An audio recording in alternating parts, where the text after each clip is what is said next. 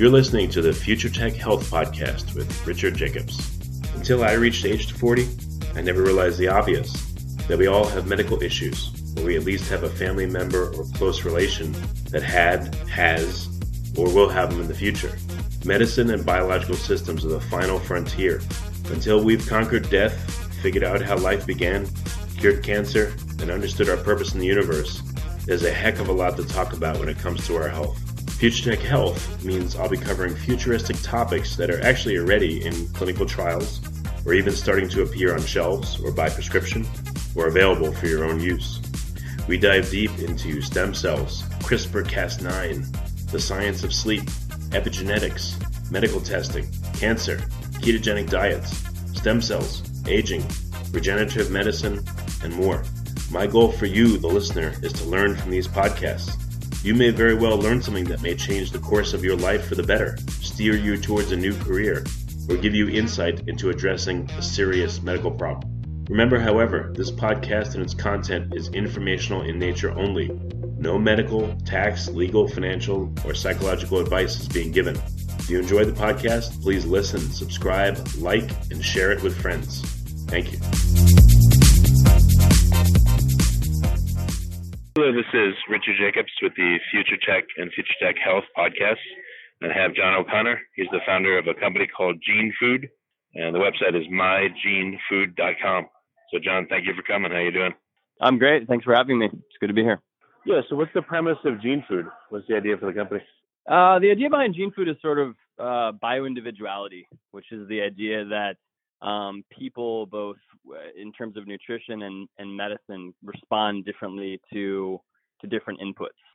So there's a lot of debate out there in nutrition circles about, like, what's the perfect diet for someone to be eating. Should you go paleo? Should you go vegan?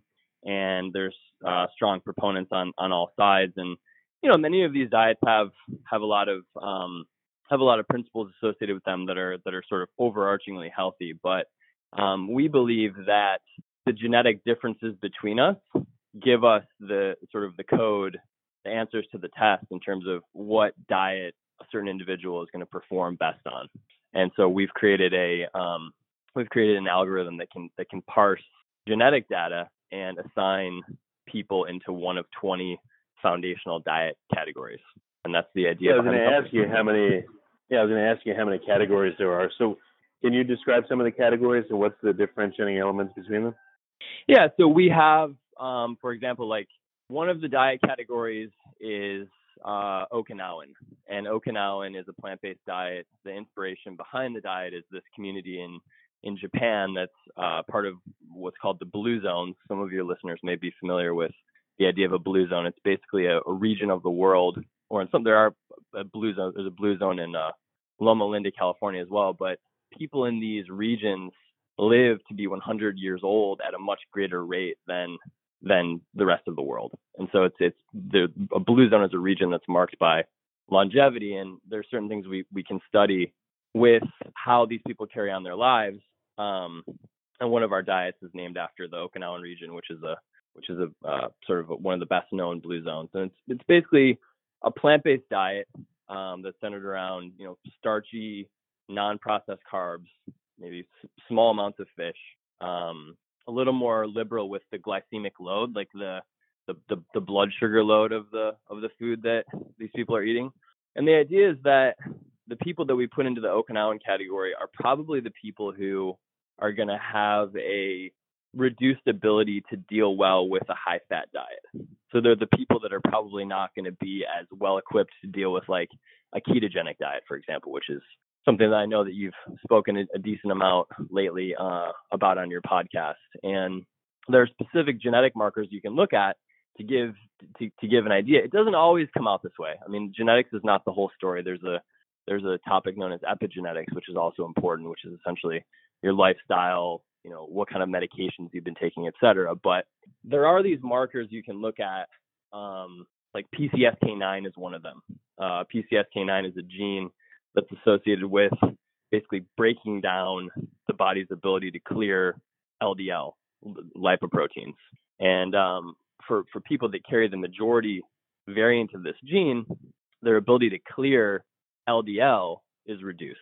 And we've seen in studies that people that have variants in this gene, their ability to clear LDL is increased, and they generally suffer from a lot less heart disease. So, well, all right, I understand that people are different metabolically, epigenetically, etc. So how do you silo people? So someone comes to you and they say, "Hey, I want to be healthier and eat better for my particular phenotype or my genetics." What procedure do they go through, and then how do you silo them? Well, right now we're using raw genetic data from 23andMe and Ancestry. So we're taking, there's about 20 million people that have that data, and so there's 66 markers, 66, they're called SNPs, within those files that we can look at. And PCSK9 is just one of them. It's just one that is one that your listeners may have heard of, but we look at others. ApoE4 is one that we look at. Can you talk about ApoE4 for just a brief minute, because it's recently become such an important marker to look for? So talk about maybe what it is and the consequences of why it's important. Yeah, well, there's a lot of controversy surrounding ApoE4, but our opinion is that, well, first of all, people that may have heard of ApoE4, because people that carry one or two copies of this genetic variant in the ApoE gene are at an increased risk for developing dementia and Alzheimer's. And the nutritional implications of that polymorphism are basically that there seems to be an inflammatory response in carriers of that SNP when eating a diet that's higher in fat. So from 10,000 feet, people that are ApoE4 carriers are probably going to want to be a little more cautious with the types of fats that they eat, and at a minimum move their dietary intake of fat more towards some of the healthier omega-3 polyunsaturated fats, as opposed to just straight high intake of fatty beef, coconut product, etc. So, but having said that, we don't want to hyper focus on any one SNP. We have a medley of SNPs that we look at for these fat categories. But I didn't want you to go too deep into it. Just take a quick overview of why it's important and why it's in people's minds lately. So you did that. That's good. So all right. So someone will get their genetic data from 23andMe or other sources. Then you'll take the data and you're looking for these SNPs. So again, what's your process from there? So the three basic top level ways we're looking at these genes is protein metabolism, carbohydrate metabolism, and then fat metabolism. And by breaking down the response to each of those inputs, like one of the ones we look at that's probably a little bit less common is histamine. So certain markers in the histamine genes will put you in a different protein category than some others. But it's 66 markers, and the macros, the macronutrient inputs are the big dividers, without getting into the weeds of the mechanism of these individual SNPs.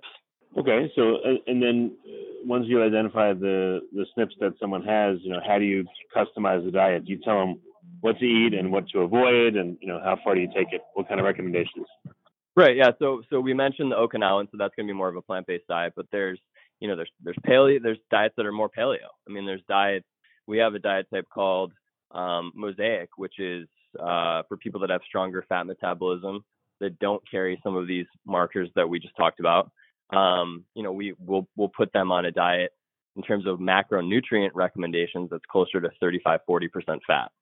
Somebody that's in the Okinawan category is going to be down closer to 10.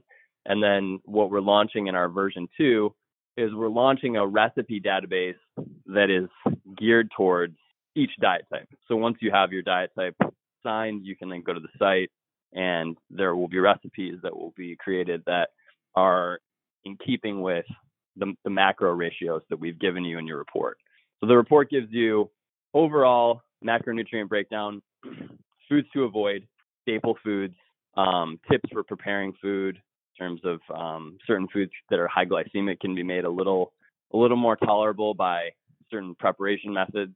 So we get into the top level macros, but into some of the weeds of how best to go about approaching food with this information as well. So any examples, case studies of people and what changes they made or were suggested and what happened to them? We just launched the product like 3 months ago, so we don't have any case studies at this particular point. We do speak with a lot of customers, and and are privy to some of their biomarkers that maybe some other companies might not be, but that they've shared with us. But I think we're a little too early in the game for case studies at this point. Well, what kind of generic feedback are you getting? I know this is just anecdotal, but anything that surprises you? Like, what are you hearing? I mean, some of the things that surprise me are the responses that people have to the histamine genes. So when we see people and we've put them in a low histamine grouping, it always surprises me just how, to this point, how accurate that's been in terms of how they're dealing with allergy, food sensitivity issues with histamine in food, but also food sensitivities that can vary by location. So just anecdotally, we've heard from people who are customers who've said, look, I came back in one of these low histamine diet types, and I've noticed that I have food sensitivities in Dayton, Ohio that I don't have when I'm in Asheville. And, the rationale behind that would be that these are people who do a poor job of clearing histamine because they have lower levels of this enzyme called diamine oxidase, which is genetic. It's coded for the AOC1 gene. And so therefore, if they're in an environment where they have really, really nasty seasonal allergies, their body's producing a lot of histamine. Any additional histamine that's added to that bucket by food is going to become reactive over time. And then they move to a location where they don't have that same immune system stimulation in their environment, and they have much more tolerance for food. And that's a theory that's certainly new, but it is supported by some papers that have been written on histamine intolerance that have appeared in like the American Journal of Clinical Nutrition, as well as by the clinicians that are out there. There's a doctor, Janice Joneha, who's spoken quite a bit about that in her writings. And so it's been kind of interesting to talk to people who have had those experiences. We can see that in their genetics. So if you're in a stressed state, if you're very sensitive to, if you have a high histamine response, that kind of throws off how your diet affects you, and perhaps it can cause certain foods that would be okay to not be okay. Is that what you're saying? Yeah, it's the histamine intolerance world and the genes that are associated with some of these immune issues like IL-8, IL-6. It's not all traditional food allergy. Like you have you have like a peanut allergy. It's this cumulative process where you have a few different factors that are adding to this histamine pool, and and one of them can throw the whole system way out of whack, is the best way I can describe it. I think food only becomes an issue, or food usually becomes an issue in those situations when there's been some kind of an insult to the gut microbiome. I mean, there's a whole host of reasons why you could have an excess of histamine. You could have the putrefaction of certain proteins that you can't digest that's feeding bacteria that are producing histamine. It could go in the reverse with certain carbohydrate sources that you can't digest that are producing histamine. You could have issues with mold that are putting the immune system on high alert, and histamine then becomes just one more thing that can't be handled after the system's been overwhelmed. So with these types of issues, it's tough to identify one sort of glaring, food allergy that you can exclude. It's really this multifactorial thing. All right. So you'll suggest, so you'll give people their results. I mean, and then what do you do from there? You're making suggestions, or are you actually providing meals? Like, where do you want to take this? Is it just recommendations, or, what's like the full experience going to look like? Yeah, I think that's a great question. I think the full experience over time, we get really just flooded with so many. We produce a lot of blog content, and we've had a good response to the blog thus far in terms of just engagement, people contacting us, readership, and I think that we do get so many questions that I think that the ultimate move will be some sort of a small health coaching program as well that we're going to pair with this. So for the people who are really interested in working with our team, you get the recommendations, you have the recipe bank. We're giving people the biomarkers that we would consider, that we think they might want to consider discussing with their physician. And then on top of that, I think there's a role there for some kind of health advocacy to kind of help people through the process of changing habits, building a lifestyle that can be that's well suited to their individual situation. Yeah, so that's what I was going to ask you. What is the service going to look like 6 months or a year from now? Is that the vision, or what's your vision now that you're getting all this feedback? Well, I think 6 months to a year from now, we're going to roll out additional points of analysis genetically. One of the things we want to look at is sterol absorption, which I think is really relevant to the conversations that are happening with the carnivore diet. So we can touch on that if you'd like. That's definitely an interesting place for people to look genetically. I know the carnivore diet is like new and hot. So what's your experience with that? Well, I haven't tried the carnivore diet. I don't think that I would be well suited, genetically to the carnivore diet myself. But having said that, I have a great deal of sympathy for people who have food sensitivities. I think that the cool thing about what we do is we're not trying to debunk anybody. We're not here to say this diet's right or this diet's wrong. I think that there's diets that can be right for every individual. And the people that are reporting success on the carnivore diet, if that's working for them, that's great. I think the genetic explanation behind why the carnivore diet may be successful for some people is a rare condition called cytosterolemia, which is characterized by changes in the ABC and ABCG8 and ABCG5 genes. And the role of those genes is to kick out of the gut wall plant sterol. So like you have cholesterol, which is animal fat, and then you have plant sterol, which is plant fat. And generally speaking, we don't absorb the plant sterol. It's almost like the gut is like a bouncer at a bar. It kicks it out. It's temporarily absorbed into the wall of the gut, and then it's kicked back out. But in some people, they hyperabsorb these plant sterols, and so you'll look at a normal blood work would have like cytosterol levels, which are the fats in oats and avocado and vegetable oil, might be like 2 milligrams per deciliter. But somebody with cytosterolemia, they might be at 10 or 15 or 20. And what happens is when they've absorbed this sterol, it tends to affect their joint health. That these fatty deposits will form and attach to tendons and ligaments, and some of these people have terrible debilitating joint pain. Well, that's the exact issue that a lot of the most famous advocates of the carnivore diet, like the Bell brothers, who are the power lifters in LA, or Mikhaila Peterson, who's the daughter of Jordan Peterson, the Canadian intellectual, they've complained about just being ravaged by joint pain. And so one of the things that we think is a possible explanation is like, why would somebody have sensitivity to all plants? What's the possible reasoning behind that? You could say lectin, but there's not a lot of lectin in green leafy vegetables. And so we think that a possible explanation is heavy mutations in the ABCG8 genes and a possible underdiagnosed cytosterolemia, because nobody really has access to these blood panels that measure the levels of sterol in the blood. And so even just for the casual observer, if you're doing a gene food panel, one of the things that we can steer you on is like, is avocado healthy for you? Is vegetable oil healthy for you? I mean, it's healthy for you in theory, but if you're hyperabsorbing plant sterol, it might not be as healthy for you. So, that in a nutshell is sort of, is our mission statement. But so we're launching that as a metric. We have some other metrics we're excited about. And then, down the line, I think health coaching, and, that might be in the next year. It's going to be a very edited program, but some health coaching I think would be valuable for our.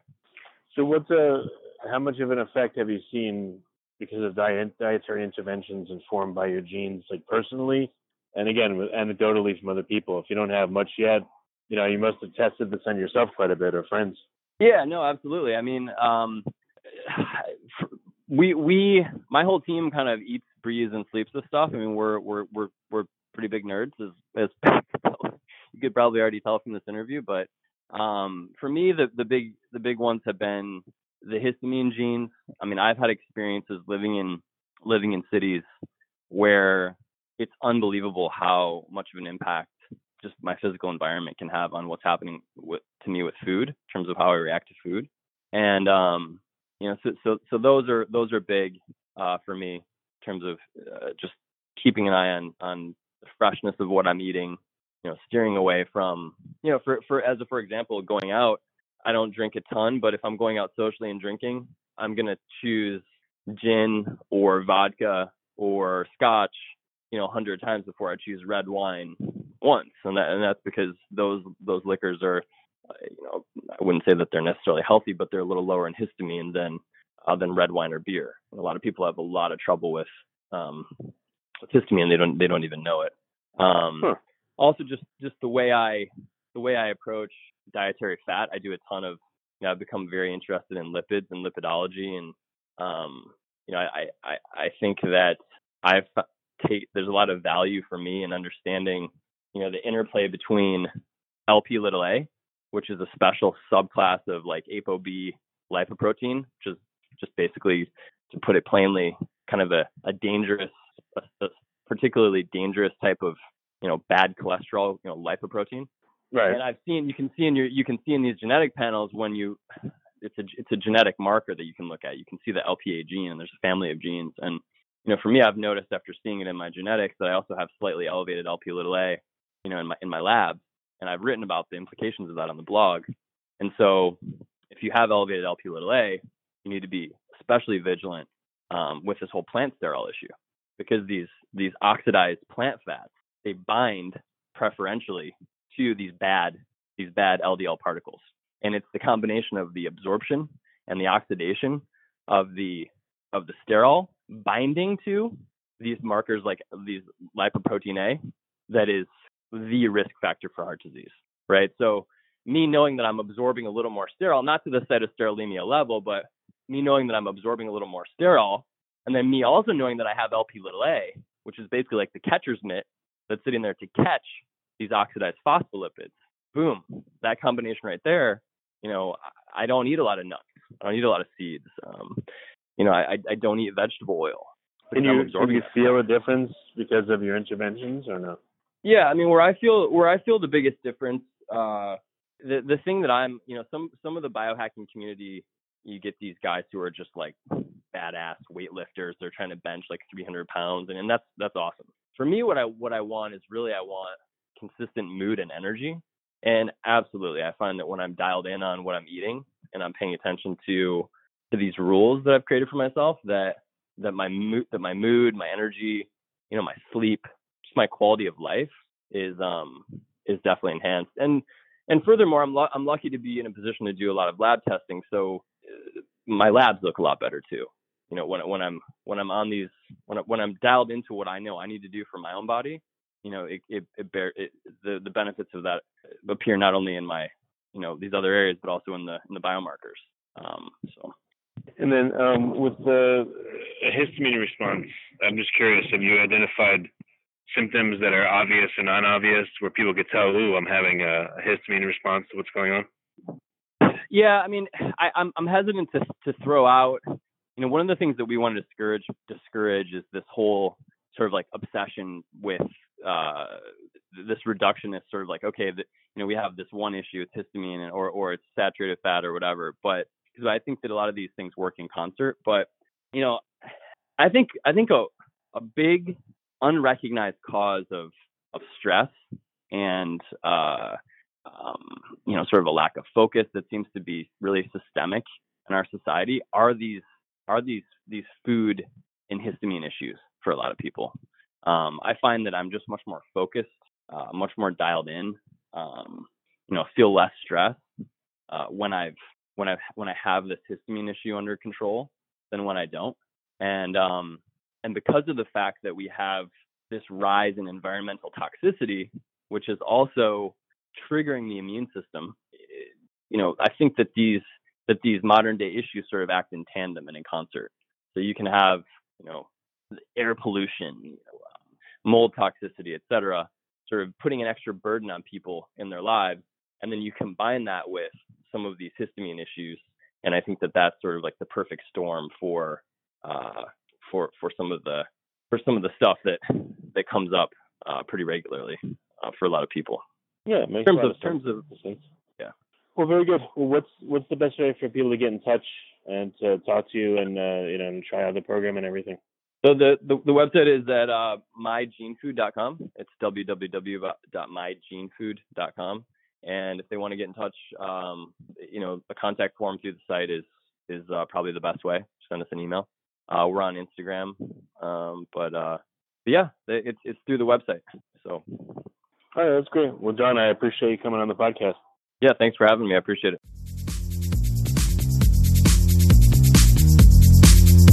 You're listening to the Future Tech Health Podcast with Richard Jacobs. Until I reached age 40, I never realized the obvious, that we all have medical issues, or we at least have a family member or close relation that has, or will have them in the future. Medicine and biological systems are the final frontier. Until we've conquered death, figured out how life began, cured cancer, and understood our purpose in the universe, there's a heck of a lot to talk about when it comes to our health. Future Tech Health means I'll be covering futuristic topics that are actually already in clinical trials, or even starting to appear on shelves or by prescription, or available for your own use.